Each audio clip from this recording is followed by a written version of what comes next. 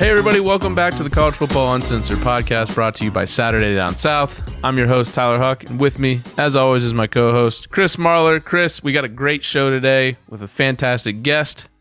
But first, how have you been, man? Well, my voice is still coming and going. Week's been kind of tough.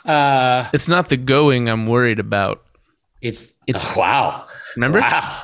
Great movie. No, so we got on here last week and like really were just like praised Georgia fans and excited for the like natty for them and genuinely meant that. And then like a day later I got on Twitter and I was like, oh God, oh Jesus. Because I don't know, there was like a slight moment or I don't know, 24 hours where I thought I was gonna have to fight everyone on Twitter because of the Mechie, just the excuses thing and all that. But other than that, doing well. I got a lot of feedback that from Georgia fans that thought you were little sour grapes. Are you fucking kidding me? Are you fucking serious? You're joking. That's got to be a fucking joke. Are you fucking kidding me? Who are you? Are you fucking serious? I knew that would make you angry. Is that real? It is real. Are you? What the fuck? A little bit at the beginning, they were saying like what? Well, hold on. Some excuse making, maybe. Okay, you know what? We're gonna get into it. Fuck this. I just like this. This makes me so fucking mad. First off, I didn't have a voice, and we decided to do the podcast, and I was genuinely excited for Georgia fans. Sour grapes. If you listen to that hour and 15-minute podcast where I sat there and said I clapped for Stetson Bennett and did all these, if your takeaway was that I had sour grapes, first off, stop saying fucking sour grapes because you're not 58 years old. Second off, this really blew my mind with the whole excuses thing because here's the deal. First off, I'm gonna be as real as possible here. If you're a Georgia fan and you're saying that Bama fans are making excuses and you're looking down on that, what the fuck do you think you've been doing with Tyler Simmons for 4 years? It's the same argument. I don't think it meant we would have won the game. But if you don't think having your top two receivers out who combined for over 53% of all of Bryce Young's production was a big deal, it was a big deal. And let me tell you, I know that somebody's like, well, we had all our receivers out, blah, blah, blah. Stop yelling at the iPhone or the steering wheel or whatever, because there's a big difference between losing somebody in the offseason and getting them back versus losing all of these players, 2 starting cornerbacks, 2 starting receivers, an offensive lineman, and doing it in literally the last 3 games of the season, when twice out of those 3 games, you were going to have to play the greatest defense in college football history. I say all that, not saying it would have made a difference and Bama would have won. I just am blown away that, I love you guys to death, but I'm blown away that fan base got so overzealous with the excuse making thing, because I have been listening to this shit my entire life. And I'm fucking pissed. I don't even want to do the show right now. That really fucking pisses me off. No. So that's and by the way, just because I was angry in my tone that I just said, nothing about what I'm saying is these are all just facts. These are facts. We're a fact-based show. Just like it would have been different if Georgia would have had, I don't know, a fully healthy defensive line in the first game, or didn't have to start not a true freshman, but I forgot who started in the SEC championship. How would that offense had to overcome a lot, but they also got to do it and find their identity throughout the season. This is fucking bullshit. I'm so mad. Sour. I honestly, fuck that. That makes me so mad. So I thought we were going to talk about getting over the natty. Maybe we're not over it yet. No, I can still talk about the game. And it's not people this is the problem. People are so quick to just think they have to be pitted against each other and they have to one up each other on social media. And it's constantly getting dragged or, calling somebody out. You can't give an ounce of credit to any other team fan base at all. You can't.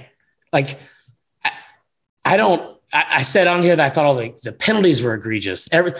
I don't know what else I could have done. And if you think that I'm going to do that ever again, man, wow, you guys blew your fucking shot at me being nice.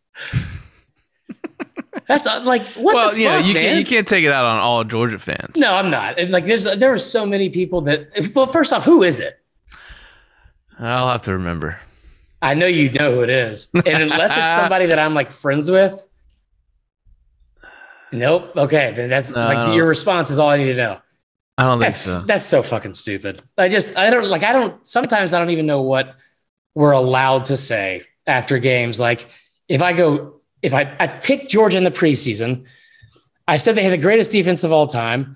I went on and on and on about Stetson Bennett. I said they would win by 14 in the SEC championship game. Then said after the SEC championship, literally on Atlanta radio the next morning, that they were still the best team in the country. Picked them again to win the Natty after they got beat by Bama.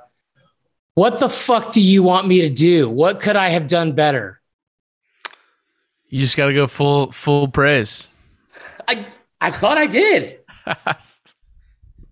Like, what are your expectations? I feel bad for whoever your fucking significant other is. Like, that is, what are your expectations? Valentine's Day must be, and Christmas. Do you get a pony every year? Me personally, I do, but.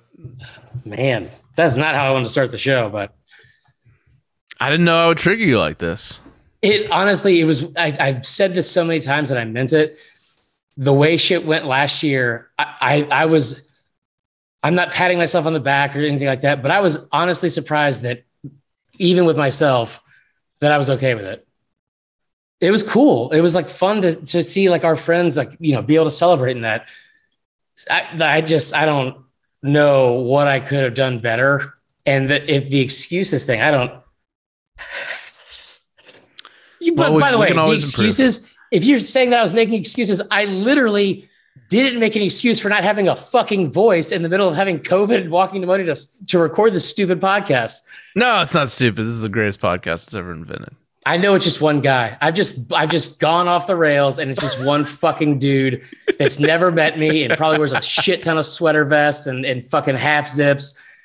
I fucking his name's probably like something. Yeah, well, I mean, I love half zips, but like it's like a different half zip. For those that can't see the video, which is nobody, I'm currently wearing a quarter zip. So you didn't say quarter zip. If this guy, I just guarantee you, he's just constantly fucking dressed head to toe in Peter Millar. Probably drives a Tahoe. Damn, you're just describing me. No, I'm just kidding. I don't have Tahoe. Fucking sour grapes. Get the fuck out of here. All right, so this is a great episode. Starting off a little off the rails, but what kind of episode of College Football Uncensored would it be if it's not a little off the rails? You better name names after this podcast. It was a neighbor of mine that doesn't know you. You're right. Yeah. Okay.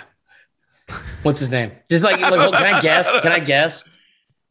Like, is it something stupid like fucking Jace or like? I swear to God, if it's Brennan or Brendan, I'll show up in Woodstock and fight him on his front lawn. Good. I hope you show up to Woodstock because that's not where I live. So where do you live, Canton? Yeah. Right, anyways, get the fuck out of here.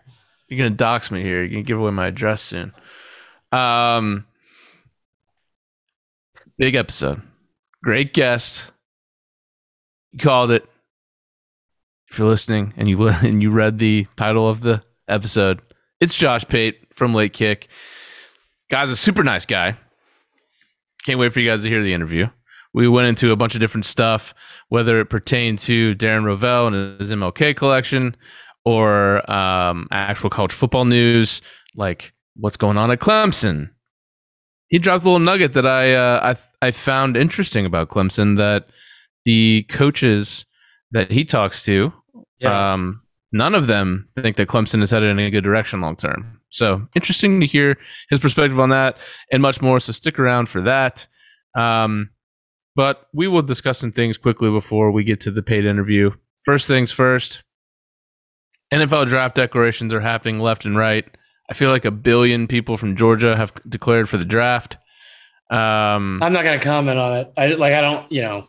I'm just very neutral in that. No, we talked about this on the TV show today. I feel like a lot of people declared for the draft for them, but we're going to talk about it later with the transfer portal and who's winning that. I feel like you could make an argument that Georgia has probably had the best off season or this window for the NFL draft declarations of the people that didn't announce. I mean, like Nolan Smith coming back, Chris Smith coming back. I don't know why fucking Camardo left. Jake Camardo left? I didn't see that one. It was I think it was him or it was Podlinski. Also Slade Bolden. Yeah, what's going on with that? I assumed he was out of eligibility. Or like Bill O'Brien finally realized that he was like a Smurf with a receding hairline. Like I don't. Maybe he needs to get money quickly to buy Slade Bolden Chevrolet. That's fair. That was surprising. Who were your biggest takeaways from just the portal and NFL draft in general? No, just the draft declarations and like any surprising players or any winners and none that really like totally shocked me. I mean, I definitely felt like Nolan Smith was he's undoubtedly good, but I think he could probably use another year to hopefully be the guy for them. Wasn't shocked to see a mass exodus from Georgia though, just because usually that happens when you get a title like that. What I was going to say about the Nolan Smith thing, the only reason it surprised me is because he's kind of underperformed considering what he was ranked coming in, but he was overshadowed so much this season because they're so loaded.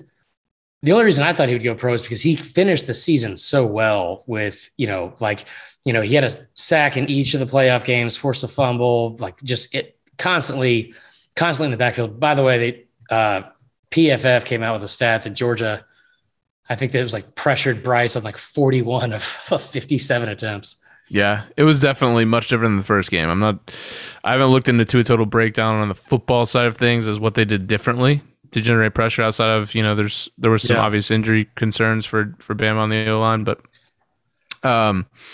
yeah. So Georgia, obviously, I wasn't too shocked to see that a lot of Bama players came back. I feel like they're going to have kind of what we've discussed, a pretty damn good team next year, and I think a lot of people in that building probably believe that. So I wasn't too shocked to see some players. But what's interesting is we talk a lot about NIL and how it can influence high school decisions. I think NIL is starting to play a part in retaining players on the roster that may be not first round potential, but maybe like a third, fourth, fifth round pick, second or third. I'm sure there's some NIL deals put in place to help retain some of these talents on these rosters. And I think you're seeing that in some areas across the sport. Yeah, I would agree with that. That's another reason why I was like, I don't think anybody in that game did enough to like kind of nudge Slade Bolden out the door. I would assume if he started last year with Jalen Waddle and Devonta Smith, it doesn't fucking matter. Like it does at all. I saw Ajay Hall announce he's coming back, which I think he was deciding between the portal yet again and Bama. I'm not getting into this right now. That kid, that kid had sour grapes. So no, like some Christian Harris going. I've seen some projections where he was a first rounder. I don't know if that's necessarily held true all season. I will say he played out of his fucking mind in the postseason, especially in that national championship. He had 3 sacks in the national championship game. Henry To'oTo'o and Jordan Battle coming back is huge. This is not me complaining or making excuses, but Jalen Armour Davis, one of our starting cornerbacks, who was second team All SEC and was out, and they had to replace with a third string cornerback that gave up all the scores. He's gone too. So, in all seriousness, Bama loses Mechie, Jameson Williams, and Slade Bolden, which were their top 3 guys for the majority of the year. Is there a belief at Bama that like those younger guys that obviously weren't seasoned enough to be able to step in a game's notice, but they'll be able to have the same production that Bama's been used to at receiver the last few years? I mean, I don't think if anybody thinks that they're going to have the same kind of production, I mean, you're just not going to ever replace every single one of those guys had something crazy unique about him. Henry Ruggs ran a 4.27. Jerry Jeudy had like the most ridiculous, footwork and like cuts and all that kind of stuff. Waddle ran a 4.25, and then also was like, and then Devonta Smith just never dropped anything. So if they think that's going to happen, just like when Bryce leaves, at some point there has to be a drop off. All 5 of those freshmen they brought in last year were top 100 recruits, and as you saw, I don't know if it was just the moment was too big for him. There were a lot of drops. We brought it up last week. There was a lot of contested passes contested passes. It felt like Georgia's like corners and everybody in coverage was blanketing everybody on Bama's team. It was just an incredible defensive performance. So I don't know, man. Like I think, I don't know. I know the whole thing has been made about how Georgia had 3 of their 4 touchdowns scored from freshmen. It would have been nice to see maybe some of those kids have more seasoning during the year, but I don't know. It doesn't really matter either way. I think Treylon Burks from Arkansas decided to go early. That's a no-brainer, first rounder. Yeah. Kaiir Elam from Florida. Georgia. Yep. Georgia thus far, I think, has 6. So I've got Nakobe Dean, John Fitzpatrick. I thought was weird. Tight end. George Pickens. He's not going to play. I didn't know he had NFL like pedigree, where he could actually be like a pick. I don't know. Like, why would you? I don't know. Maybe he's not going to come back and play for Brock Bowers and everyone else. Well, right, but there's also the transfer portal. Anyways, Zamir White, Trayvon Walker. I think this list is definitely expanded since this was put in because I saw some more today. Jamari Sawyer. Yep, Sawyer was in there. Quay Walker and Channing Tindall.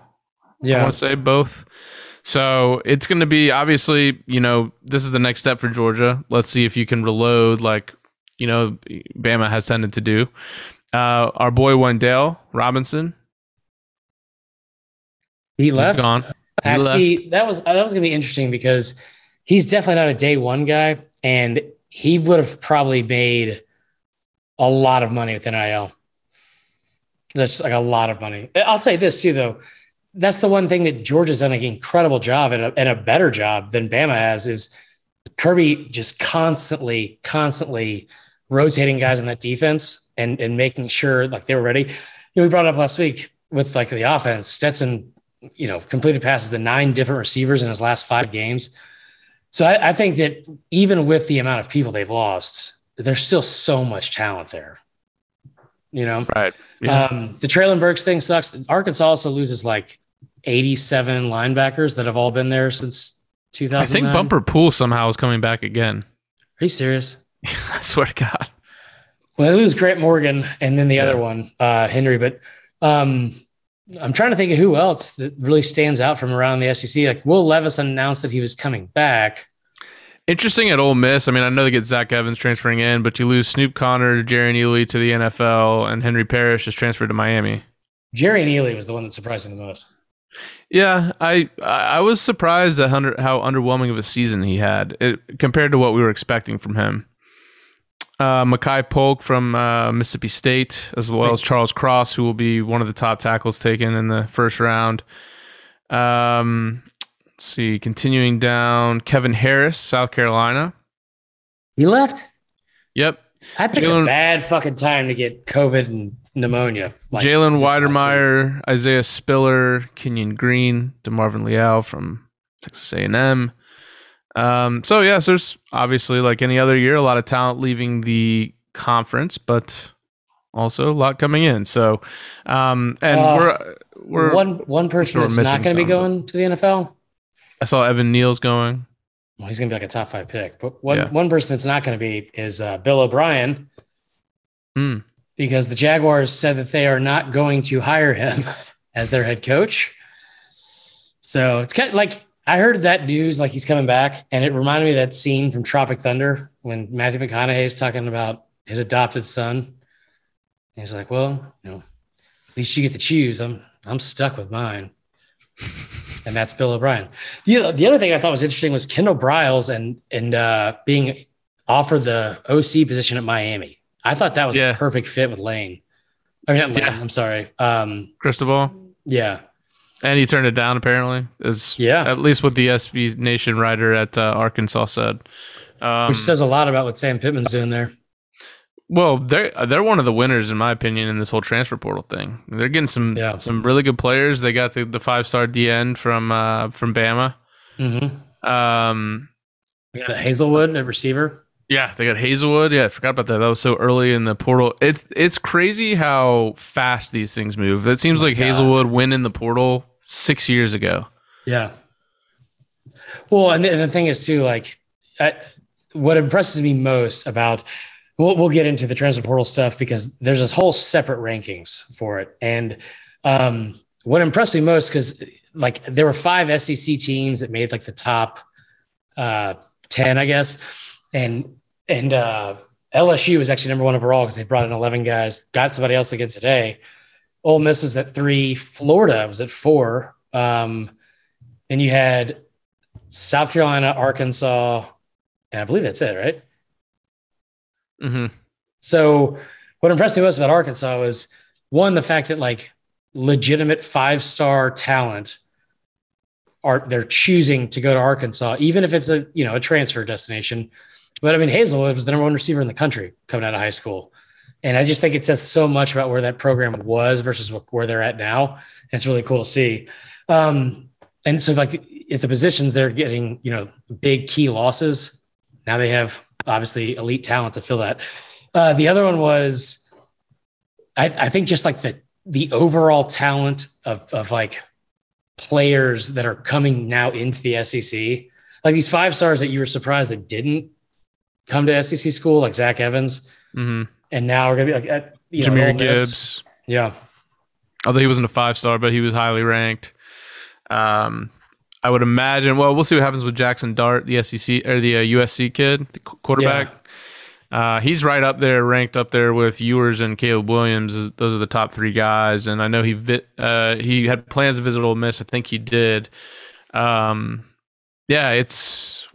is not exactly shocking. I mean, we kind of knew when you open up the transfer portal to just transfer wherever you want, whenever you want, don't have to sit out, at least for the first time, that a lot of schools in the SEC, specifically the ones at the top of the conference, were going to stand to improve their rosters even greater than they have through the high school ranks.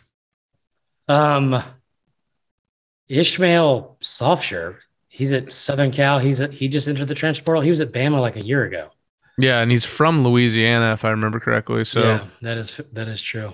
You're seeing a lot of these kids transfer like back closer to home. So that's something to remember anytime you see these guys enter the portal. It's not always going to happen, but you're seeing it a lot. Yeah, and it's just crazy how much it's happening.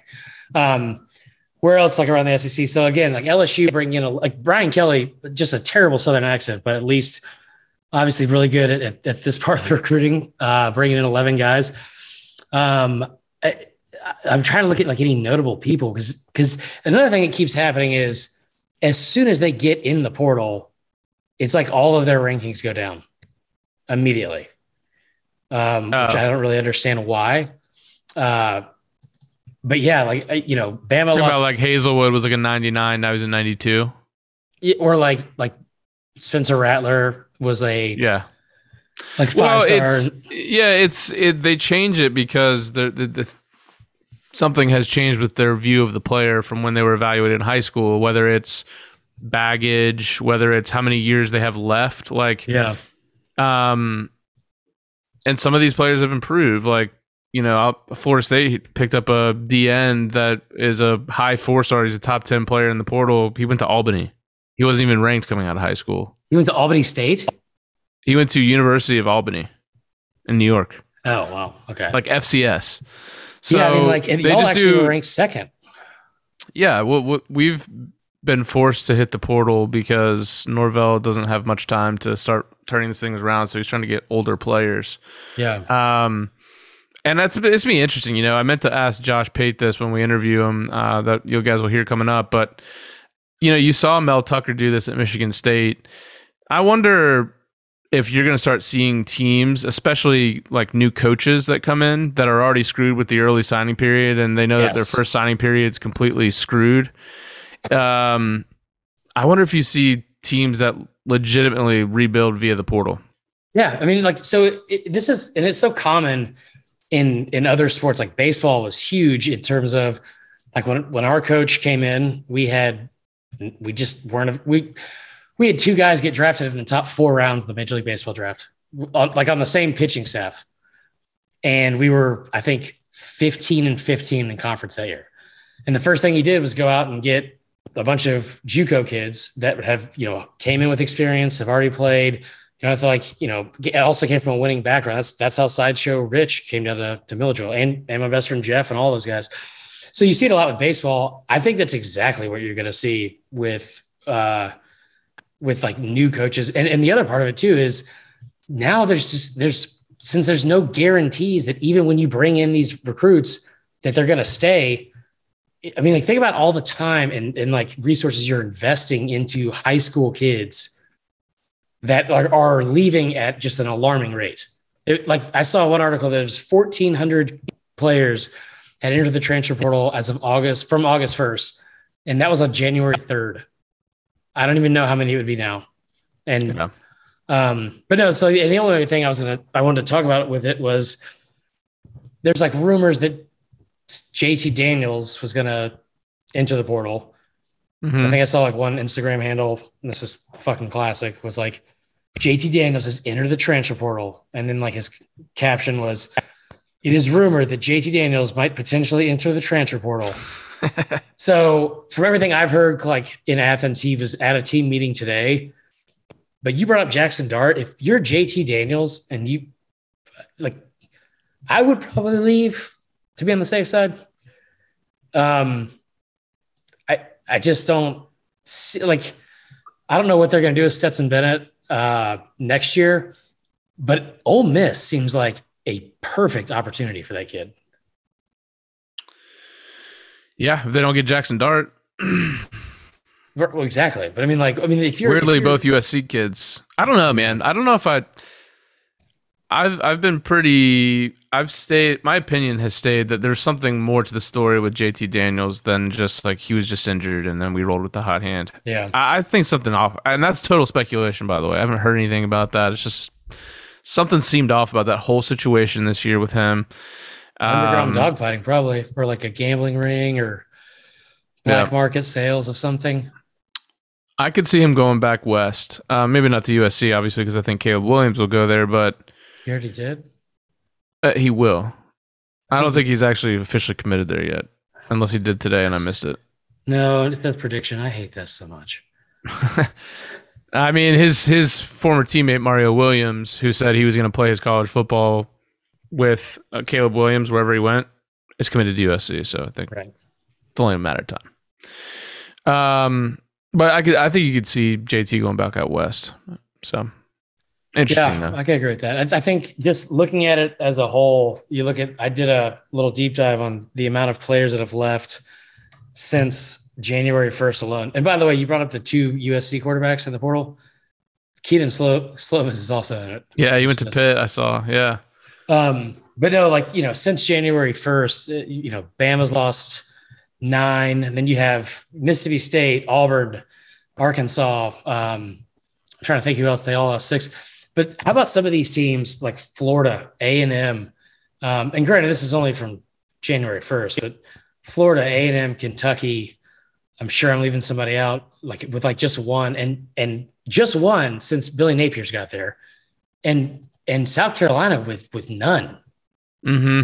So, yeah, that speaks to, well, you can look at that 2 ways. I mean, I think coaches are obviously using this to their advantage as well and saying, look, I'm evaluating my roster. These guys are not going to be playing for me, so I'm going to encourage them to hit the portal.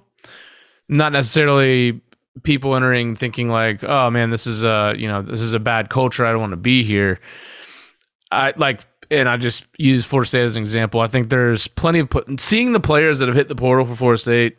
I'm fairly confident they were encouraged to hit the portal. Yeah. And so you could look at Florida and be like, well, maybe he loves the roster. Excuse me. Now he is bringing a lot of players in from Louisiana Lafayette to join him there, so that should be interesting because they were all conference players, but that's the Sun Belt. Yeah. I don't know if you want to rely. Like, I don't know how good those players are. Obviously, I haven't watched tape on an O lineman from Louisiana, but it made a lot of news. I know that. All Sun Belt. How's that going to look going against Georgia's D line? Like, I don't know if that. So that's it. It's good that it's clear that those players want to play for him, which is a good sign if you're a Florida fan. But I'd almost look at it the other way and say, like, maybe not in Shane Beamer's case, but for Florida, like, hey, like, we should be encouraging some of these players. Like, there's a reason why we weren't doing as well. There's probably some dead weight on the roster. Maybe you want to turn that over quicker, but I don't know. Well, and the other part of it too is Drew Sanders was kind of surprising to me, but Bama's kind of loaded at that position. Like, I mean, he's a linebacker that plays outside linebacker. Mm-hmm. I don't see him, playing over any of the guys that Bama have coming back. But like, I get very skeptical of people that transfer from Bama. Why? Because to me, if they were good, if Saban thought they were good enough, they wouldn't be transferring. Like, they would find a way to keep the kid on the roster. Am I crazy? But besides Jalen Hurts, is there anyone that's really panned out? That's what I'm saying. Like the guy that Florida State got from the guy that Florida State got from Bama a couple years ago, before the transfer portal even existed, when you had to sit out. I think his name was Adonis Thomas. Do you remember that name? Is he a linebacker? Yeah. Yeah. He was awful. Yeah. And everyone was excited. It's like, oh, we got this Bama linebacker. He was terrible. Right. And I just think that, whereas before you always hear about Saban make the numbers work out and kindly basically telling people to leave. Like, I think that unless he's losing a handle on his roster, I don't think that Bama loses players that are of significant caliber that they would want to keep. I think he would do his best to keep him. I was like Jalil Billingsley, who he was in the doghouse. Well, yeah, for something that happened before the season, but he also was like so inconsistent. So when he left immediately, I mean, that kid would be like supposed to be like an all-world type talent, but him going to Texas, that's the other part of this too, which is the two things that I love seeing out of this is when you have coaches leave and like sometimes you have a bond like with that coach. I remember like, I was not a great college baseball player, but like one of our assistant coaches thought I could have been if I had the potential to, and he left after my second year to go become like a coach at a JUCO in Iowa. And he offered me a scholarship to go. And I was like, I don't know, fucking go to Iowa. But I mean, like I thought about it, and you talk about Sarkisian going to Texas and maybe Billingsley, like I'm sure that he got along better with Sarkisian than Bill O'Brien because anybody would. And he'll probably flourish in that offense. And the other thing too is you see so many of these kids, like you brought up the kid from Albany. There's a kid from Western Kentucky. Mm-hmm. All these kids that have like really performed, they were kind of overlooked in high school. And now they kind of get a shot at coming to like the best conference in the country. It's just cool, man. It's a cool opportunity. Yeah, there's some good players transferred into the conference and honestly within the conference. I mean, so obviously you've got the big name Eli Ricks, going from LSU to Bama. You've got Georgia Tech running back Jahmyr Gibbs going to Bama. But then you also have, Drew Sanders going to Arkansas. You've got Mekhi Wingo going from Missouri to LSU. Yeah. What about Noah Cain? I know he's out of conference, but coming from Penn State. From Penn State going to LSU. So again, a guy coming back home to his home state. You got Max Johnson going from LSU to A&M, which is interesting. I mean, it's crazy. It'll only get crazier, I'm sure. We don't have to get, too much into it because it's so hard to keep up with. But before we get to the Josh Pate interview, we're in the off season. We are. So it's time to bring something back, which is the uncensored moment of the week. Oh, wow. Yeah, it's been a minute. It has been a minute. I feel like we forgot about our old times. I kind of feel like we start the Josh Pate interview with it. That would be my uncensored moment of the week is Darren Ravel going off the rails on Twitter yesterday about his MLK collection because someone called him a racist, and it just spiraled. And my man, when you talk about digging yourself your own grave, like continuously just taking the shovel and just piling it back into the dirt and just digging the hole deeper. My man just exuded that yesterday on Twitter. Yeah, being labeled a racist on Twitter is never fun. Tennessee fans did that to me a couple of years ago. But I will say the like number one rule and like the first step in the PR process of not being labeled a racist is not ever saying out loud, I have black friends. Yeah. This is fucking ridiculous. So I actually had three, and we'll breeze through them. But the first one, Saban apparently reached out to the governor of West Virginia about some voting rights bill, which of course sparked a whole bunch of shit with, people need to stick to sports and get politics out of it. I haven't read anything of it. I haven't watched a single minute of CNN or the news or Fox News since the breakup because it was on in the house all the time. But I will say this. Kristen got a DM from somebody that follows on Instagram that said, tell your pops to stick to fucking football. And his avatar and profile pic was literally of Nick Saban. So like I just want to set some ground rules if we're going to do the stick to sports thing, because I don't believe in the stick to sports like being an actual feeling. I just think people want you to say things they agree with. Right. So if you have a picture of that person as your avatar, you probably don't get to talk shit about him. Right. Yeah. Also, if you live in a state fair rule to live by, want Nick Saban to stay out of politics, but you elected Tommy fucking Tuberville as a senator, probably also want to sit this one out. I mean, I'm going to say it. We don't have to get an apology. I just think it's so stupid because it's like, dude, I like it. Maybe I'm just because it's Saban, but I just kind of err on the side of whatever decisions he's making are probably smarter than the ones I would have made. So I'm not going to question it. But that happened today. And then the other thing was, and this wasn't a politics thing, Kayvon Thibodeau. There's one rule on Twitter every day. Don't be the main attraction and the trending topic on Twitter. Yeah, especially when you're like about to enter the NFL draft. Kayvon Thibodeau went on during the national championship game with Joel Klatt. Like you saw it. Like first off, what were your thoughts? Because I was a little bit more biased in my response. Yeah. Clearly the guy is just talking. First off, he was probably fed that line by Oregon, honestly. There's no way. And then secondly, like clearly the guy's just speaking in biases, which we know like everyone cancels you for that these days. Yeah. So basically was implying that people from the South are dumber than people from the West Coast. And, there's just a lot. He wouldn't have graduated from Bama. He wouldn't have graduated yet from Bama. That was one thing he said, which is shocking to me because, I get the whole bias thing. What cracked me up was, so I've heard about him from Chuck Smith, and he flat out said he's worked with him before. He does like the whole pass rush thing, and he flat out said a couple weeks ago before this happened, just unprompted. He was like, "This kid doesn't like football. Yeah, that's just not it. Like he just always played it because he's so good at it." And I love he does seem like a smart kid, and like he's in that peak age where you are learning all these things in college and you want to talk about the world and shit. But the moment he said, "Can I give you a perspective?" I was like, "Oh, I'm in. This is going to be a fucking train wreck." And to watch Joel Klatt just sit there. He's just like, "Oh God, what do I do?" Well, but he didn't do anything. He just agreed with it. And I think it spoke volumes of how Fox runs their whole fucking show. But he just went on. And the whole thing about it was very telling when he said he wanted to associate himself with brands because football is an American sport. That part, I feel like he understands like his future.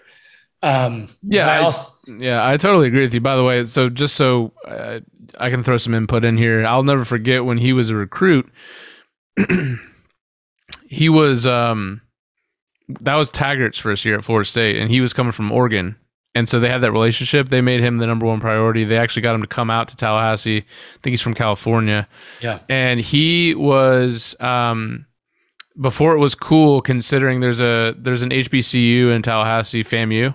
Yeah. And he was considering going there because like the whole Travis Hunter thing, like he wanted it to be about him, like the brand, like I'll be the brand of HBCU. Right. He was thinking that way in high school. And I'm not saying there's anything wrong with that. It's just a mentality that, and I'll be honest, I was having this conversation with someone and it may sound controversial, but I look at him, I look at a guy like Travis Hunter. It's commendable that you made the decision you did. But when you go into the NFL draft, and these executives who are about to spend millions of dollars are going to draft you, possibly, I think in times like that, it may be viewed as a negative. So that you made the decision about you and what could prop your brand up versus like. And I don't know if that's why Travis Hunter did it, but Thibodeau came off as very, very conceited and like excited to share his opinion over whatever Joel Klatt was saying, which is one reason I think he kind of shut down. I think that he honestly assumed that his opinion was just going to be widely accepted. Like, of course, Oregon is way better than Alabama. Like, I think he spoke Oregon like is tied as in terms of university rankings from U.S. World News, tied with Auburn at 100 or 99. Yeah. No, he seemed like a kid. I tell you what, the concerning part for me was afterwards when he was tweeting about it. Like his tweets just showed that he was even dumber because the whole thing was like, first off, he said a stigmatism. That was pretty good. But he also afterwards he was tweeting about like something along the lines of like, at least I got y'all talking. That was the point, and like gave like the guy pointing to his head, like, like chess, not checkers. Like he intended to make all these mistakes when he opened his mouth, which clearly did not happen. But all right, last but not least, Stetson Bennett. Good Morning America. Beautiful. That was Stetson, like post Natty Stetson Bennett is fucking great. He seems like he doesn't have a care in the world that they won the championship. He doesn't. like honestly, there's not a person in America, even Joe Burrow, there's not a person in college football over the past couple of years that could or should have bigger dick energy than Stetson Bennett right now. like the entire world counted him out. He was working at Raising Cane's the next week. Yeah. Trolling Bama, drinking Pappy out of the bottle. Yeah. Like it was very clear he did not go to sleep the night before, which I would never judge somebody about. He did look like he was severely dehydrated. So I heard him, he went on kind of like a little circuit the following week when he'd had time to kind of come down from that. And he told one particular interview I listened to that basically, like he admitted, he was like, he didn't say he'd been up drinking, but he was like, we won the national championship late and we were all celebrating. And then you got to get up and be ready for that show by like 6 a.m. Right. So it had been literally, a couple hours since they had like all scattered. And he was like, plus he's like, I couldn't see the people on the other side of the camera or myself. I was just looking at a camera. So he was like, I had no idea I looked like that. Like just what a nightmare. Yeah. Like, and he was going into that with some like actual confidence and was like, I probably look good right now. Yeah. No, honestly, I love it, man. I love it. Like even like the trolling Bama stuff, it's hilarious. And that kid, man, I don't know if he should ride off into the sunset and call it quits because I don't know if he's ever going to be able to top this, but it is just continues to be fucking hilarious. So that's all. Yeah, I love it. Well, let's get to the interview with Josh Pate. Really enjoyed this. I personally think that Josh is one of the better college football guys out there right now. And so it was great having him on the show. Go through a litany of things, but you got to listen. So here's Josh. We appreciate you listening. See you next time. All right. We are now joined by a very special guest, Josh Pate. You may have heard of him. He's way more successful than us, but also apparently down to earth because he started following me on Twitter and owns over 9 separate MLK signed autographs. Josh, welcome in. Thank you for reading the bio the way I sent it. Not everyone reads the bio. They may pronounce my last name Pate, but they will not talk about my collection. And in this post Darren Rovell world, I want to be introduced the way I want to be introduced. Yeah. I mean, Makes a lot of fucking sense. right, man. Say it.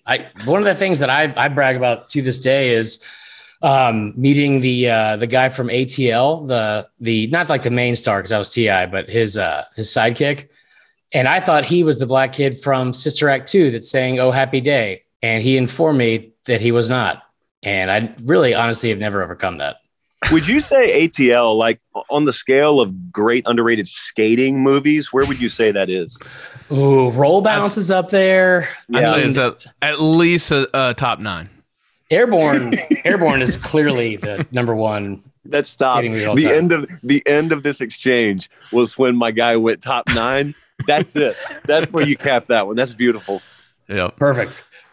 Well, welcome in, dude. We appreciate you joining us. First off, real quick, did we do a show together like 6 years ago? This is entirely possible. With Mallory Hagan?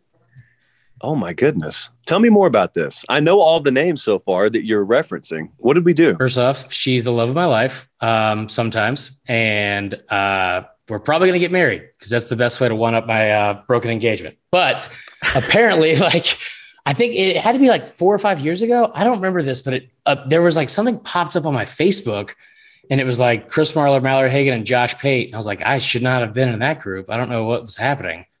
At the very least, it sounds like a great Uber back seat. Yeah. Yeah. That's a good point. And Darren Rovell, though. Well, of course. He's probably driving. You guys are in the back seat. His MLK collection is in the front seat. And he's driving. He's wearing one of those stupid driver hats too, and probably gloves. That's absolutely. All right. Well, we're actually going to talk about some college football stuff and also you working out because that was a shock to all of us when you were in Indy and we saw your bare arms for the first time next to Danny Kanell. So first and foremost, what's bigger, your biceps or the gap between Georgia and the rest of the SEC East? Well, I personally think that lighting and angle had a whole lot more to do with that than my personal workout routine. And so when it comes to the answer to this, I would probably still say Georgia. And ironically, I think Shane Beamer and Josh Heupel have more to say about this than I do. And so I encourage those guys to close that gap. But I'll tell you what I love. I love on-campus games during the season. But then when we get later in the season, I love when we can be indoors because then you don't have to dress in layers. And I'm all about as much skin as possible in the playoffs. I've always believed in that, always have, always will. So I was happy to wear short sleeve shirts in early January, even though you couldn't because we were in Indianapolis. So it was like 7 degrees outside. But when you walk in, it's game on. Yeah. So Josh, as you can tell from the pictures. Go ahead, Tyler. So, Josh, I've been a big fan of your content over there at Late Kick, and I was particularly drawn to an episode where you talked about kind of your background of getting into this business. It's kind of similar to both Chris and I. I mean, we were both doing other things before we got into covering college football, and I do it on a part-time basis. Chris is already doing it full-time. So, for the listeners that haven't listened to that episode that you had, or heard you talk about your backstory, give a little background about where you were. I don't know when it started for you, but where you were, I don't know, 10, 15 years ago and how you got to where you are today.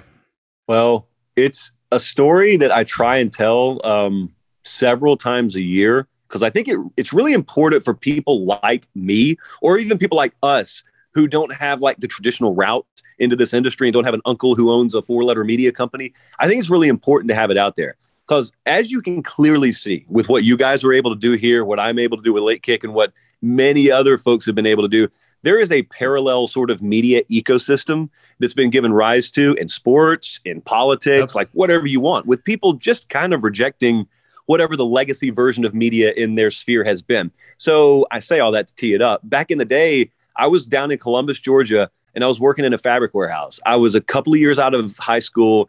I had no clue what I wanted to do. I had no direction. I was one of those tweener kids that didn't grow up poor, but didn't grow up rich. So I didn't necessarily have that hunger wired into me, but I also didn't have any big breaks that were just being handed to me. So I had no clue what I wanted to do. So I wasted away a couple of years in college, lost Hope Scholarship. And so instead of just wasting time in college, I said, I'm not going back until I understand what I'm doing and what I want. So I go and work in this fabric warehouse down in Columbus, no AC, middle of the summer down there. We're unloading freight trucks. And I would just listen to sports talk. It's every bit as bad as it sounds. Trust me. And so I would just listen to sports talk radio every day. Like that's the only way that you possibly get through an 8-hour day in a fabric warehouse in Georgia. And I had no concept. Like I know it sounds hyperbolic when I say this. I had no concept that you could do what you loved for a living. I had it wired into me. Like where I come from, it's a little bit smaller version of America. I just thought you had to have this 8 to 5 or 9 to 5. And then that stuff is the hobby. That's the kind of stuff you do on the weekends for fun. But slowly but surely, there were a couple of events that happened in my life that got me back on track mentally. But I remember I used to badger the program director down at the local ESPN radio affiliate and badger him. I didn't want to be put on air. That was way out of my league. I wanted to come in and observe. I'd never seen live production done before. So he let me come in there, and I was in there for about 2 months. And one day his co-host just almost shot him a ghost. It was like with 5 minutes advanced warning, he said, I'm not going to be in there today. So he had no time to pivot. He just puts me on air. And we did 3 hours of afternoon drive there in Columbus. It was the middle of college football season. What? Yeah. Afternoon drive? Yes. Hold on. Caller based, man. Like it was call in too. Yeah, live radio. So wow. With the FCC's fists clenched, that happened. I never got taken off though. I just stayed on air. And so I was working part-time at ESPN Radio. So then I get a call one day. And I don't know the number, so naturally I send it to voicemail. And it's the general manager of the NBC affiliate, WLTZ, there in Columbus, ironically, where I met Mallory Hagan. And he said, look, you've never met me, but I listen to you every day on my drive home when I leave the station. I like what you do.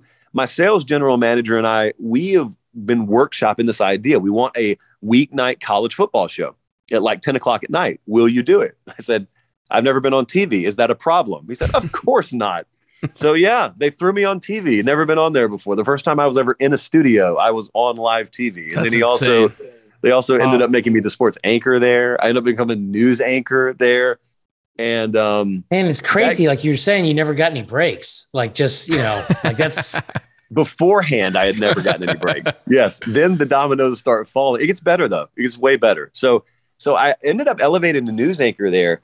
And so I remember vividly, it was like 2015. You remember about the time Facebook started letting you do Facebook Live and YouTube shortly thereafter, they started letting you do YouTube Live. Well, I remember I was in our weather center one day with like our chief meteorologist, and he was watching something on his screen after one of our 6 p.m. newscasts. And it was someone else's forecast. And I thought it was just like a web video, but I looked at it and it was on the Facebook interface.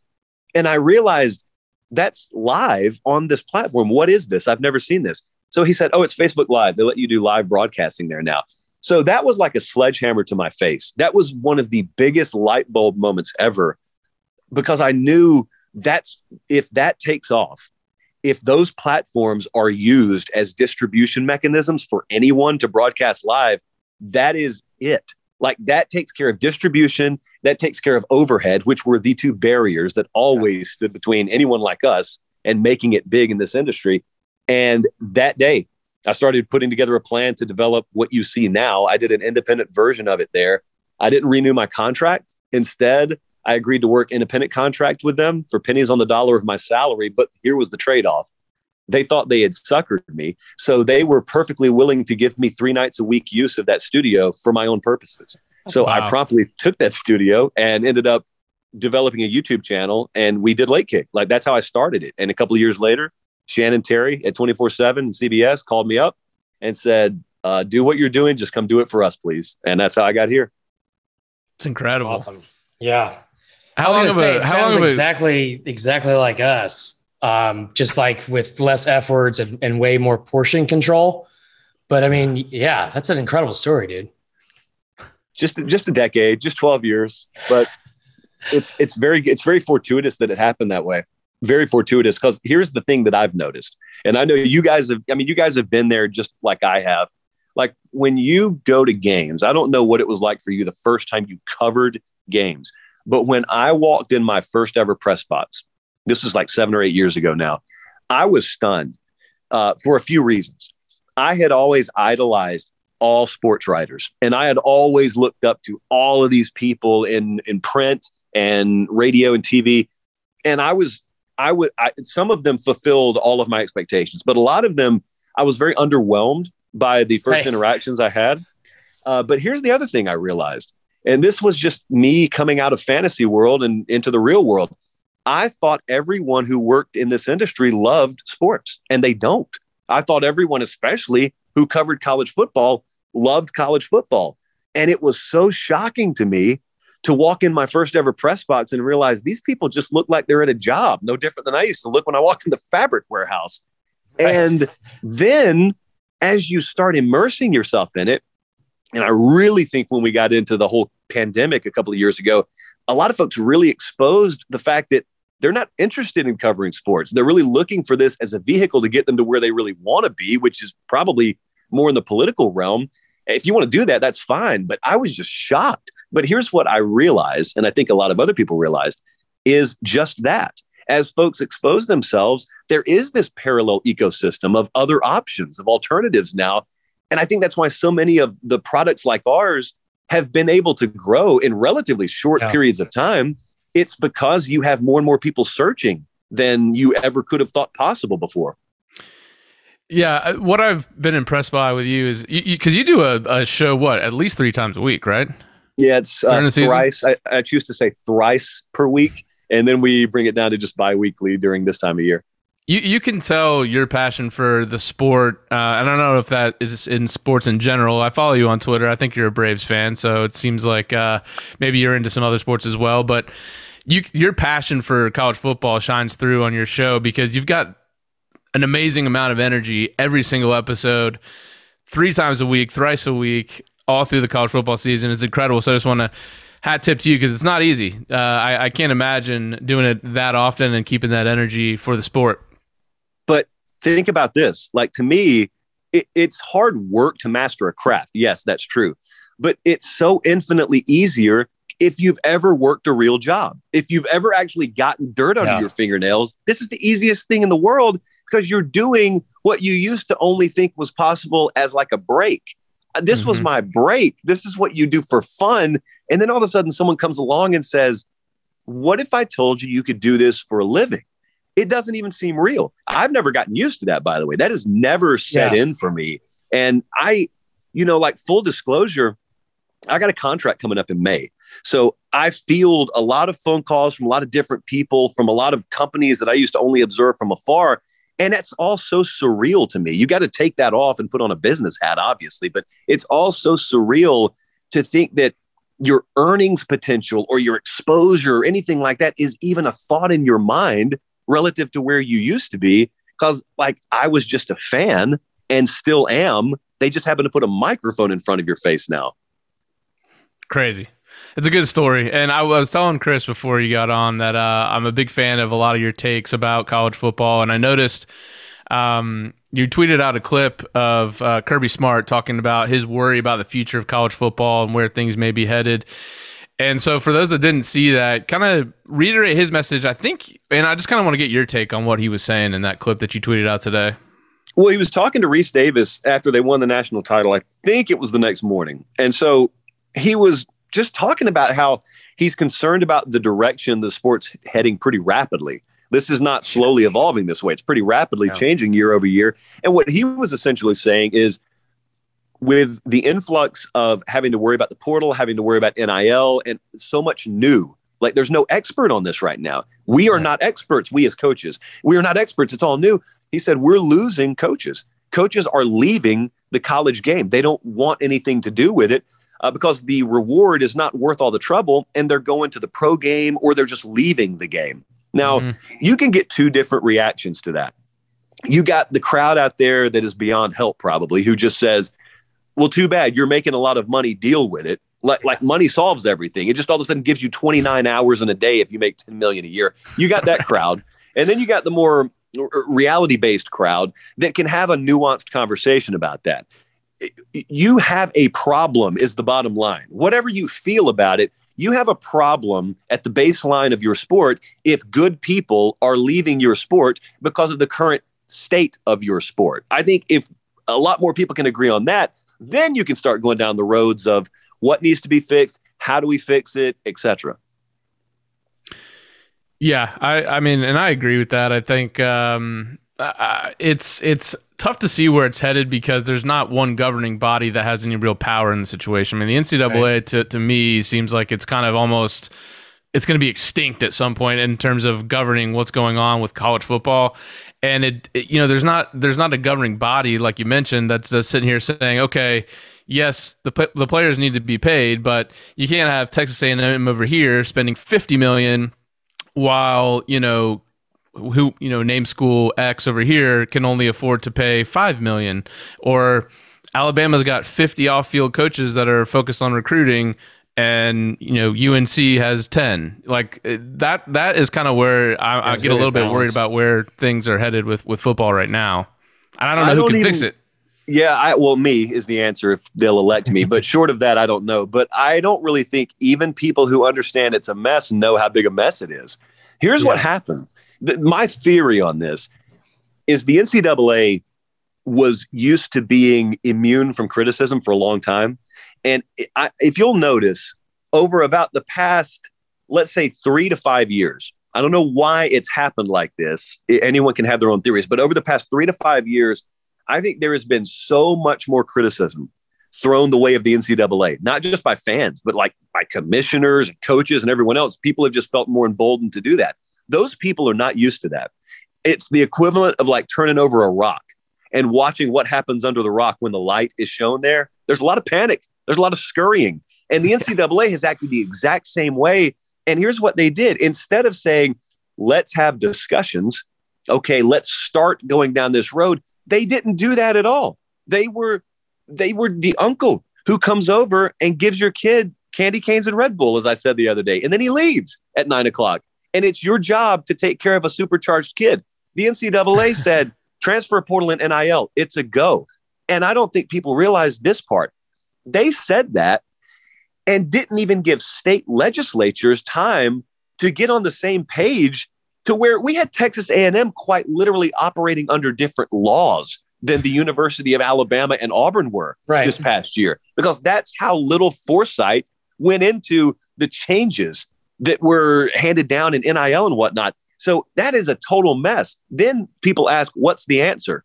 I don't necessarily know what the answer is. I just think I know the answer is not counting on them to get it right. I think that here's how I said it today on another show. I am confident 10 years from now, the SEC will be around in whatever version of itself it is. I am not confident whatsoever the NCAA will be around in any discernible version. So to me, I'd start looking more towards the mega conferences to legislate themselves and to just say, let's elbow you on out of here. We're bigger than you now. We don't need you anymore. Like, I think that's the route it's probably going. And then that gets murky because you're going to want to take a shower if you're a traditionalist after I say this, but you're probably talking about collective bargaining from the player side of things at that point. You're talking about revenue distribution from TV deals as a part of that, because you have got to have a mechanism to get an equilibrium back in this game instead of what it is right now, which is just pure insanity. Yeah, it's refreshing to hear you say that, because one, when all this was happening, I felt like this is a very dated reference, but you guys ever see that I Love Lucy clip where she's at the chocolate factory? Jesus, what are we doing here? This is from the 50s. Whatever. It's the best example I can think of right now. Basically, I like when all of this shit started happening, I was like, oh my God, I'm in way over my head and I can't keep up with all this. And then it's like, now that all of it is like, it's a free for all and chaotic nonstop, I feel like some of our peers are also not being able to stay on top of things as well. So it makes me feel a lot better. That's the illusion. The illusion was all the coaches will just have it together. And there's got to be some Svengali in every single athletic department that is a know-all on every one of these issues. And that was the big illusion. When you peek behind the curtain, these people are terrified. They are running around like chickens with their head cut off. They have no clue what the rules are, just like the rest of us. I'll tell you, the people who have benefited the most is like intellectual property lawyers, any kind of lawyer that like actually speaks this language that the rest of us are just now starting to have to learn because we never thought we needed for college football. Those are the people who all of a sudden found a great lane, not just in college football media. You can get athletic departments to hire you. Forget about talking about it. You can just go be it. It's incredible. Chris, what's up? All right. So I was actually talking, so we both live in Atlanta, and so a lot of Georgia fans around here. And I was kind of having a discussion with some Georgia fans recently about how, even though Kirby is an alum of Georgia, I wouldn't see him going anywhere else.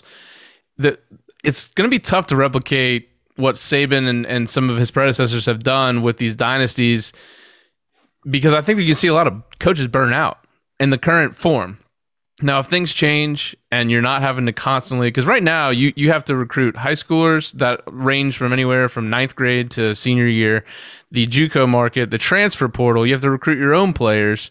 And you go to the NFL, you've got months off, you can be with your family when you're not at the facilities. I just don't know. I don't know if you'll see a coach that will make a run like a Saban run or a Paterno or a Bowden or something like that. First off, even if you kept the structure static to what it was 10 years ago, I don't think you'd see anyone make this run. I know Nick Saban is appreciated, but here's what I've always looked at it through the lens of. When I was growing up down in Columbus, so that's like right on the border of Alabama. So there's a lot of Auburn fans, Bama fans, Georgia fans. It's a very underrated market to work in if you like college football. Anyway, so I'm growing up there, and I was born after Paul Bryant already passed away. So I would hear stories about Bear Bryant, but I never got to see him. And so, he's like lionized and deified the more the years go by that you're removed from him being alive. And I remember thinking to myself, how crazy it is that like my dad or a sports writer, a local sports writer in town, they were alive. They got to go to games and like see him in person. Or if you're a sports writer, you actually sat in the same room with him and covered him in person. Well, I always remember thinking about that as purely past tense. That is a bygone era. They will always talk about him as the greatest of all time. Lo and behold, this guy comes along, rewrites every record book in this sport. He's got I think the number is 15 more first-round draft picks at this point than losses at Alabama. Which is, I don't even know how does that compute? How does you count the season? You're even counting a season when he lost to UL Monroe. So that's happening present day. I don't know how much people appreciated Bryant when he was alive because I wasn't there to experience it. But people can call me a Bama homer or like a Saban lackey all you want to. I just know we get one shot at being around the greatest of all time, and we are in the midst of it right now. Like when I'm in a room, Saban's in, I've had him on my show a couple of times. That is a pinnacle of a career, no matter how long the career lasts. I could do this 30 years and not top how my career has started because it is overlapped with being around the greatest of all time. So you can talk about burnout and how much the sport's changing. I don't even think it would happen if it didn't change, but especially because it is changing the way it is. I think he looks at it and probably says, I'm glad I'm on the backside of my career. Yeah, I think other coaches look at it and say, I don't even know what the sport's going to be 5 years from now. So I certainly can't project how long I'm going to do this. So Chris's hot take, I don't know if it's, I actually agree with him in some regards, is that, if and when Bama wins the championship next year, because they've got, arguably the best QB, best defensive player. Arguably. What are you talking? They're fucking loaded next year. Loaded. All right. That's fair. That Saban may hang it up. So let's just say Chris is right and he hangs it up. So this is a hypothetical, obviously. If he retires, who do you think would be the front runner for that job? So we're doing this. Okay. I hate this question so much. I'm going to go really off the radar with you right now. I was talking to someone kind of close to the program about this the other night. I don't know if it would be next year. So this timeline's off. Mm-hmm. I want you to watch DeMeco Ryans closely. Because DeMeco Ryans' name is really rocketing up the NFL ranks. Someone the other day asked, hey, do we think you could get DeMeco at Bama as defensive coordinator? And the response is, no, fool. Head coach is the only thing he's going to come here for. He's not there yet. I don't think if Saban were to throw up the deuces today, I don't think he's there yet. But if you give that a couple more years, there are people in the NFL who fully believe D'Amico Ryans is going to have NFL head coaching offers very soon. And so if Alabama came open and it was a classic mama calls situation, I think a guy who wasn't on any radars a few years ago could end up being a candidate there. Because I don't buy that the Dabo stuff is going to be nearly as hot and heavy as people think it would be. Look, I also... Not now. Let me toss it over there to you, Marler. I mean, let's just say Dabo's on the market. How crazy are you about that? I think a lot of folks have cooled on that. As just from my own personal, like how I live my life every day and the words that come out of my mouth and my, I don't want to say morals and values or lack thereof, I would be fucking miserable. It would be fucking awful if Dabo, because like, sure, he's a great coach, but first off, just as like somebody that played sports and like an athlete growing up, if I'm getting ready for a game, I don't want to hear my coach saying heck to get me amped up, for one. Like, I just don't. It just, everything seems so fake and fabricated. I would be very upset. I don't think Dabo, look, here's the way I view him. Like I have the same spiritual beliefs as Dabo Swinney. I don't use profanity either. I'm a Joe Gibbs type of guy. But what I would do is I would have a muscle that was responsible for pregame. I'm going to say bye. I'm going to see you guys on the field, and I'm going to let him get you ready. Because there is a certain thing that needs to be injected into a locker room before a game, and I understand that, and I can't count on all you getting yourselves up. So I'm going to have my guy over here. But secondly, I don't think he's nearly as fake as he is foreign to understanding how to present himself publicly. I think if you and I sat down with him in a room right now, we'd see a different version of him, and we would come to realize, he's just been kind of confused on how to present himself publicly, and he probably feels that a lot of media out there covers him in an adversarial nature, and I think there's some validity to that, by the way. I just think he does a poor job sometimes of reading the room and understanding how to project himself. You know, even with like his success and like his rise as a coach, it's like he almost never got out of the small town. Like he grew up in like backwoods Alabama. And then like the story of like even him becoming a coach, it was pretty similar to him like being a player, because he's a walk on, ends up getting, like he had starred, but like wins a national championship in 92. But like he was the receivers coach at Clemson. People forget that, like when Tommy Bowden was fired. And then he made that jump, and he's been super successful. And he wasn't that great on the front end of that contract. He like the first 3 years, I think he was like on the doorstep of getting fired, like pretty much very close to it. Well, I think they kept him on because he was such a nice guy. Like Clemson's a different world. Like going to games there and stuff like that. It's my favorite atmosphere I've ever been to for like a big game. But like they say a prayer before the game, which I have nothing against at all. And I wish that you would have told me you didn't say cuss words before you came on here. But also, it's just a different world, which is it's cool and unique to their own traditions. But I just don't feel like he's tried to put himself in a position to evolve with the sport of like where it's heading. And I feel like he's just kind of assumed like, you know what, like we've been successful, like we're going to be successful. People have been counting little old Clemson out for however long. Like, we don't need to do all these things. Like, they just got their first player from the transfer portal, right? Yeah, and it was a guy who was already there. That's right. I'm not crazy. He was already there, right? Jesus Christ. Yeah. That's but I got my eye on Clemson because I think it's very interesting that they had basically both coordinators left at the same time. The AD left. Dabo refuses to take transfers. I wonder what's going on. I think he's the first coach that's going to get burnt out of the major ones. It seems like he's already there. I feel like Mullen, that was like all happening, like, that kind of led to his demise. When you talk to coaches, they all think Clemson's screwed. They all do. Wow. Now, that wouldn't really rub Dabo the wrong way, because all he would tell you is, I've been doubted before. Let's just let it fuel us again. But you do not, unless you're Nick Saban, you do not replace an athletic director and both coordinators who have been rocks, like pillars of the program. Yeah. I don't care if you lose one of them, that would be tough. They are not loaded like people think they're loaded. They're not even loaded at quarterback. Like DJ is not. I don't think DJ is going to be a guy who ever fulfills on his immense recruiting star ranking potential. And knowing the company I work at, I will still say that. And so I think people need to be ready for a transitional period at Clemson. They got to reinvent themselves there. But also, here's the other part of that.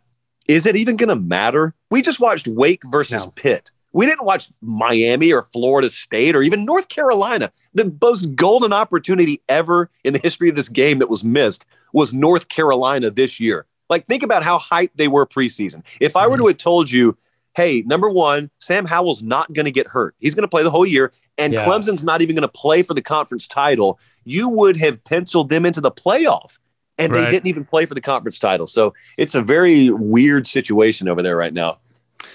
Yeah, I'm a Florida State alum, and I'm pretty concerned about just where the whole conference is headed in general. It definitely feels like, and it doesn't help when you got Pitt and Wake playing in your conference title game, but there's no ratings on their title game, and it doesn't seem like a ton of the schools are totally committed, including my own alma mater, totally committed to being all in on the sport. I just worry about kind of the future of where the whole conference is headed, honestly. I think I would be worried that at any given moment, Greg Sankey is not done snatching programs up. I know it feels like it's been forever since the Oklahoma-Texas thing happened. That was within the past calendar year. And no one inside any kind of industry associated with this sport thinks that the SEC is done expanding. It probably expedites that process when Jim Phillips and the ACC are fighting what I think is the good fight, which is anti-playoff expansion. Well, whether I think that or not, the other folks who unfortunately have more power in the room are pro-expansion. And I would just worry that I'm going to wake up tomorrow morning and I look at my iPhone and I see Miami, Florida State, North Carolina, Virginia Tech, like some form of my conference has just shot out the back door overnight because the Big 12 had to find out through media reports. So you're not going to have a heads up either. Right.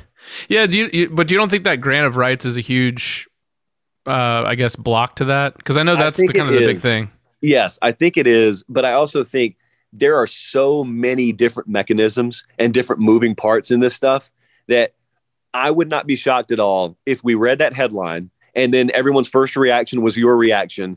And then some lawyer came out on a network and said, actually, here's how they're wiggling around that. Actually, here were all the things that were happening. Here are the chess moves that just happened to make all this possible. I don't pretend to know how that works. That is alphabet soup to me. I just assume that when enough money is on the line, some people in suits that are worth more than my life can work it out. Well, you'd be surprised. And also, like, maybe next time, like, Sankey, if you're listening, like, just give us a heads up, man. Like, to drop that shit like on Wednesday of media days in like the middle of an 80-hour work week was not my favorite. Yeah. But no, I mean, like, I think you're spot on with what you're saying too. It's honestly, like, I'm not just saying this because he's in the SEC and that's the company I work for. We prop up that conference more than anything, but like, this entire season and the way last year played out too, with the Big Ten trying to go rogue and cancel the entire season. And you talk about the NCAA, which, you brought up like the uncle reference. To me, it seemed like they've been like the dad that catches his kids smoking. He's like, you know what? Smoke the whole pack. I don't care. I don't like, and then just sat back, like watching them further damage themselves. Like it was some kind of punishment, but like, it's kind of brought up to me, like the question of like, is anybody good at their job? It like, really is a low bar right now. Yeah, it really is an extremely low bar. It's got to be fascinating. I can't imagine being in his seat, him being Greg Sankey. I can't imagine being him last year and looking around and saying, wait, are you serious? This isn't a joke. You guys are really willing not to play football this year? Are you serious? I don't even, how do you respond to that? Because you just assume everyone at the table of college football, right, on a scale of 1 to 10 is at least a 10 when it comes to something as basic as doing everything in their power to put a product on the field. And then all of a sudden when you see they aren't, and then when you get in the room or you're on the phone with them and you realize these people don't have multi-layered, like very, very intuitive thoughts and discussions that have happened about this. They're just kind of going by the seat of their pants and they don't think anyone's going to push back on it. They're trying to, we're in the middle of an election season. Like, who knows what's going on with that? I think he read the room at that point and said, I could own this country by like 2023 if I wanted to. I will never forget being on one of those calls, and one of our listeners, and she was like a source, she was the director of specialty media in the White House. And so, we kind of watched this whole thing behind the scenes for a while. And I'm sure part of it's propaganda in an election year, all that kind of stuff. But I'll never forget her saying to me that Trump called, Kevin Warren, and verbatim said, any amount of resources you need. It like nothing is off the table. Nothing is out of question. Absolutely any resource you need, name it. We're going to make football season happen.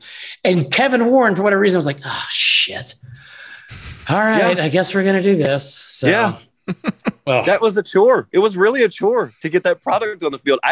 I still think that is like a fever dream that you have to get 10 years removed from before you can tell that story and like realize, oh, that did happen. We were in the middle of an election season and the commissioner of the Big Ten and presidents were on board with scrapping a season, and the sitting president of the United States called and then forced their hand. The president at the time forced the Big Ten to play football. Yes, this all happened. It's incredible. Like I remember sitting on the call, like with Wolken and all these like other people that are actually good at their job. And then it was like Chris Marlar Saturday Down South. And I was like, why the fuck am I on this call right now? But it was amazing. Like you could hear like almost like the groans coming from Wolken and stuff like that. I mean, it was hilarious. But anyway, listen, we know you got to get out of here. I don't want to do the time zone math, but it seems like it's close to being Thursday where you are. So we're going to do a quick 2-minute drill, just rapid fire questions. Just say what's in your heart. Unless it's about like MLK autographs. Are you ready? Yeah, I'm ready. Probably not, but go ahead anyway. First question. What's your favorite college football stadium? LSU. Yeah, very good answer. Very good answer. Better town, Columbus or LaGrange? I didn't lose the feed. I'm just thinking. If this is a weekend, it's LaGrange. Weekday, I can make Columbus work better. Okay, it's a trick question. They're the same fucking town. Next question. Hold on. Least favorite gym person or cliche? All right. So this is going to take a while. So just sit back and relax. Love it. So we just got into the new year, right? So you have what I call the resolutionists, close cousins of the expansionists. They both have no clue what they're talking about. So the resolutionist comes in. This is classic curl in the squat rack guy. But here's the other bad thing that's happened. I just experienced this guy today. The other thing that's happened, there is this god-awful confluence of events in time where sports betting has become legal in Tennessee, and it's now been a full year. And so a lot of people here are betting for the first time. So you've got parlay guy who talks on his earbuds during his workout guy, who is now mixed with does curls in the squat rack guy. And I'm in the gym today, and I am listening to a guy who is curling maybe 55 pounds in the squat rack. And he is talking about how big a lock a 5-team parlay is this weekend in the NFL. And I'm looking at him. It is stunned amazement that kind of person has made it this far in life. Yeah, that tracks. I was going to say old naked guy. I don't know what it is about when you get like 80 years old, but just everything's out. Just everything's out and just dragging to the floor. You know what else I noticed? There is a lot of full frontal male nudity at the gym I go to. And a lot of it is seasoned citizens, if you will. But the worst part is how sudden they turn. So you call their name. It's like, hey, Jeff. And it's like turn, smack. Yeah, like that. Honestly, the amount of like how comfortable they are. Like if you're just sitting with like a foot up, like on the bench, and you're having a conversation with me, are you like, absolutely not. Absolutely not. That is cool. It's really amazing. It's amazing. And then they'll put their shorts on to go to the urinal, but then they'll go out the bottom of the shorts. Spot on. Oh my God, that's spot on. Yeah, honestly, just geriatric dick is kind of why I fell out of shape. That's honestly the main reason. I'll blame it on that. Okay, next question. Because you're 35, right? Yes. Okay, so you're the same age as us, so you can answer this, and it's not weird. Hottest Disney princess? I think Ariel. Ariel? Ooh. Ariel. Ariel. Okay, all right. The answer was Jasmine. That's good. Let's see here. She didn't have it from the waist down like Ariel did. That fin is incredible. I will say, like Jasmine was built like a Kardashian before it was cool. So I'll just say that. Okay, so bucket list concert. I would love to have seen Fleetwood Mac in the 1970s. I would love to have seen them in the late 70s. I'm huge on Fleetwood Mac. I got to see them in like 2000, whatever. It was good. It was still the full lineup, but there is no current touring act that is on my bucket list to see. And you can try and change my mind on that. I'm open to it, but all of my bucket lists are probably dead or either in a state where it would disappoint me to see them live. Kirk Herbstreit said, what did he say? Luke Bryan? Yeah, he said Luke Bryan. I about walked. What is the matter with him? They live in the same neighborhood. What is he talking about? But like, Josh, I cannot stress to you this enough. Like, I went to school in Milledgeville, Georgia. Luke Bryan, before Capital he was City. Is it Capital City? Yes, I used to go there all the time. I used to see him all the time in Milledgeville. Like every other weekend. Yeah. Kirk, I was very disappointed in Kirk about that. Okay. Go to Chick-fil-A order if you eat fast food. Yeah, that's a number one. And so that's the nugs. And then I get, depending on my stomach, I will get an extra just regular spicy chicken sandwich on the side. Yeah. Do you eat it all at once, or do you I pretend that I'm going to save it for later and then I just go eat it in the bed? I don't know how people save it for later. I've wanted to save it for later. I don't know how that's possible. But the thing about Chick-fil-A is no matter how many nuggets you ordered me, I would eat all of them. Yeah. I feel like I would eat 16 or 60 and it would feel the same to me. That's weird, but I totally agree with that. Love that. Okay, we got like 5 more. Favorite college football media member and or Twitter follow. This is not like, we're not fishing for compliments here. I know that I'm everybody's favorite. So besides us. I love Joe Tessitore. And I was at the national championship game and an unmentioned media member comes up to me afterwards and he's talking to me. He says, "Hey man, I love the show." I said, "Really?" He said, "Yeah, Tess put me onto it." So not only is Joe Tessitore really good on the mic, but he is actively marketing my show free of charge. So Joe Tessitore is the man. Love that. Who would win in a fight, Coach O or Jordan Davis? I think if we hold this on the street, Jordan Davis takes it. Ooh. But I think if Coach O names the venue, it becomes a lot more competitive. Okay. Yeah, I like that answer. Okay, a couple weeks back, you said that Mario Cristobal would not go to Miami because it wasn't a good enough job as Oregon, and you were wrong. I said he was going to end up at LSU, so we all have our bad takes. What was your worst take of the season or the worst take you heard from anyone else in the media? Oh, man. This would take some research for the second part. I think the Miami I think the Cristobal one was worse for me because I was so emphatic. I was so proud of my point. I clipped it and put it out on my own social channels. And then it was just like watching Double Dare back in the day. It was the giant pie at the end of the show that comes in your face on like the pie coaster. And so when that happened, I told our staff, we are not running from this. It will only lead to worse trauma. I'm going to have to own it. And so I sent one of our interns to buy some poster board and I got a big Sharpie and I just wrote like, I was wrong. You were right. You guys are smart. I'm dumb. You're attractive. I'm not good looking. I did like the whole Happy Gilmore Madison. Yeah.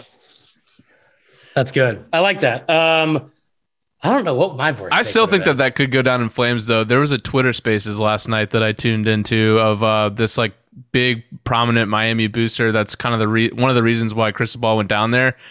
And he was openly talking about how he was going to be paying players and it was like so off the rails. Like, they think that they're going to gentrify an entire neighborhood to build a stadium. Like, does everyone understand how ill-conceived some of these plans are? That was, by the way, the same space that Ravel came in and had his personal meltdown on. Yes. Nice. Oh my God. Is it so wrong for a white man to like Black history? That's what he was asking in the space. And then he put the cap on it and he said, there was a pause and he said, "You got me?" Jesus. Did anybody record this? Yes, I'm going to send you the video. It's okay. Yeah, okay. Would you rather be stuck in Indy without a coat outside the stadium for 3 hours or in an elevator with Dan Wolken for the same amount of time? No, I'll take the hard nipples. I'll just freeze. Yeah, fair enough. Should I be allowed to see the dogs? Does he know what that is? It doesn't matter. It's a yes or no question. It's a very simple answer here. A lot of points are going to be awarded here. Maybe. I don't know what we're talking about. I'll tell you off air. But the answer was yes. It was yes. Yes. Okay, it's a yes. Yeah. All right, I'll lowercase yes answer that. More impressive, Danny Kanell's turtleneck collection or Darren Rovell's MLK collection? Final question from Tyler. Yeah, this is because of the historic nature of the MLK collection. I've got to go with Rovell's collection. And here's the other part. Danny Kanell, having been around him a little bit now, he could handle losing this debate. If you were to tell Darren Rovell his collection is trash, after he painted racist on your forehead, he would be done for like a solid 2 weeks. He would just go into voluntary confinement, not to be confused with solitary confinement. That would be voluntary confinement.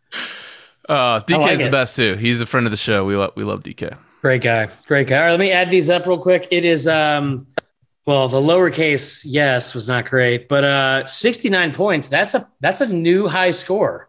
Nice. Very nice. Josh, thank you so much, man. We really enjoyed it and talking about how fucking awful the NCAA is, how great Columbus is, and it's not the same town as LaGrange. Tell everyone where they can find you, obviously, on your much, much bigger show. Actually, you know what? Don't, because, we don't want to lose any more of our audience. Well, this is an on-demand society. So the great thing is they can watch me, and then afterwards, if they want more, for dessert, they can come over to you. That's right. I don't know why you're the main course, but I mean, that's fine. No, man, we really appreciate it. You're great at what you do, man. Keep up the great work. And yeah, we'll talk to you soon. All right. Appreciate it, guys.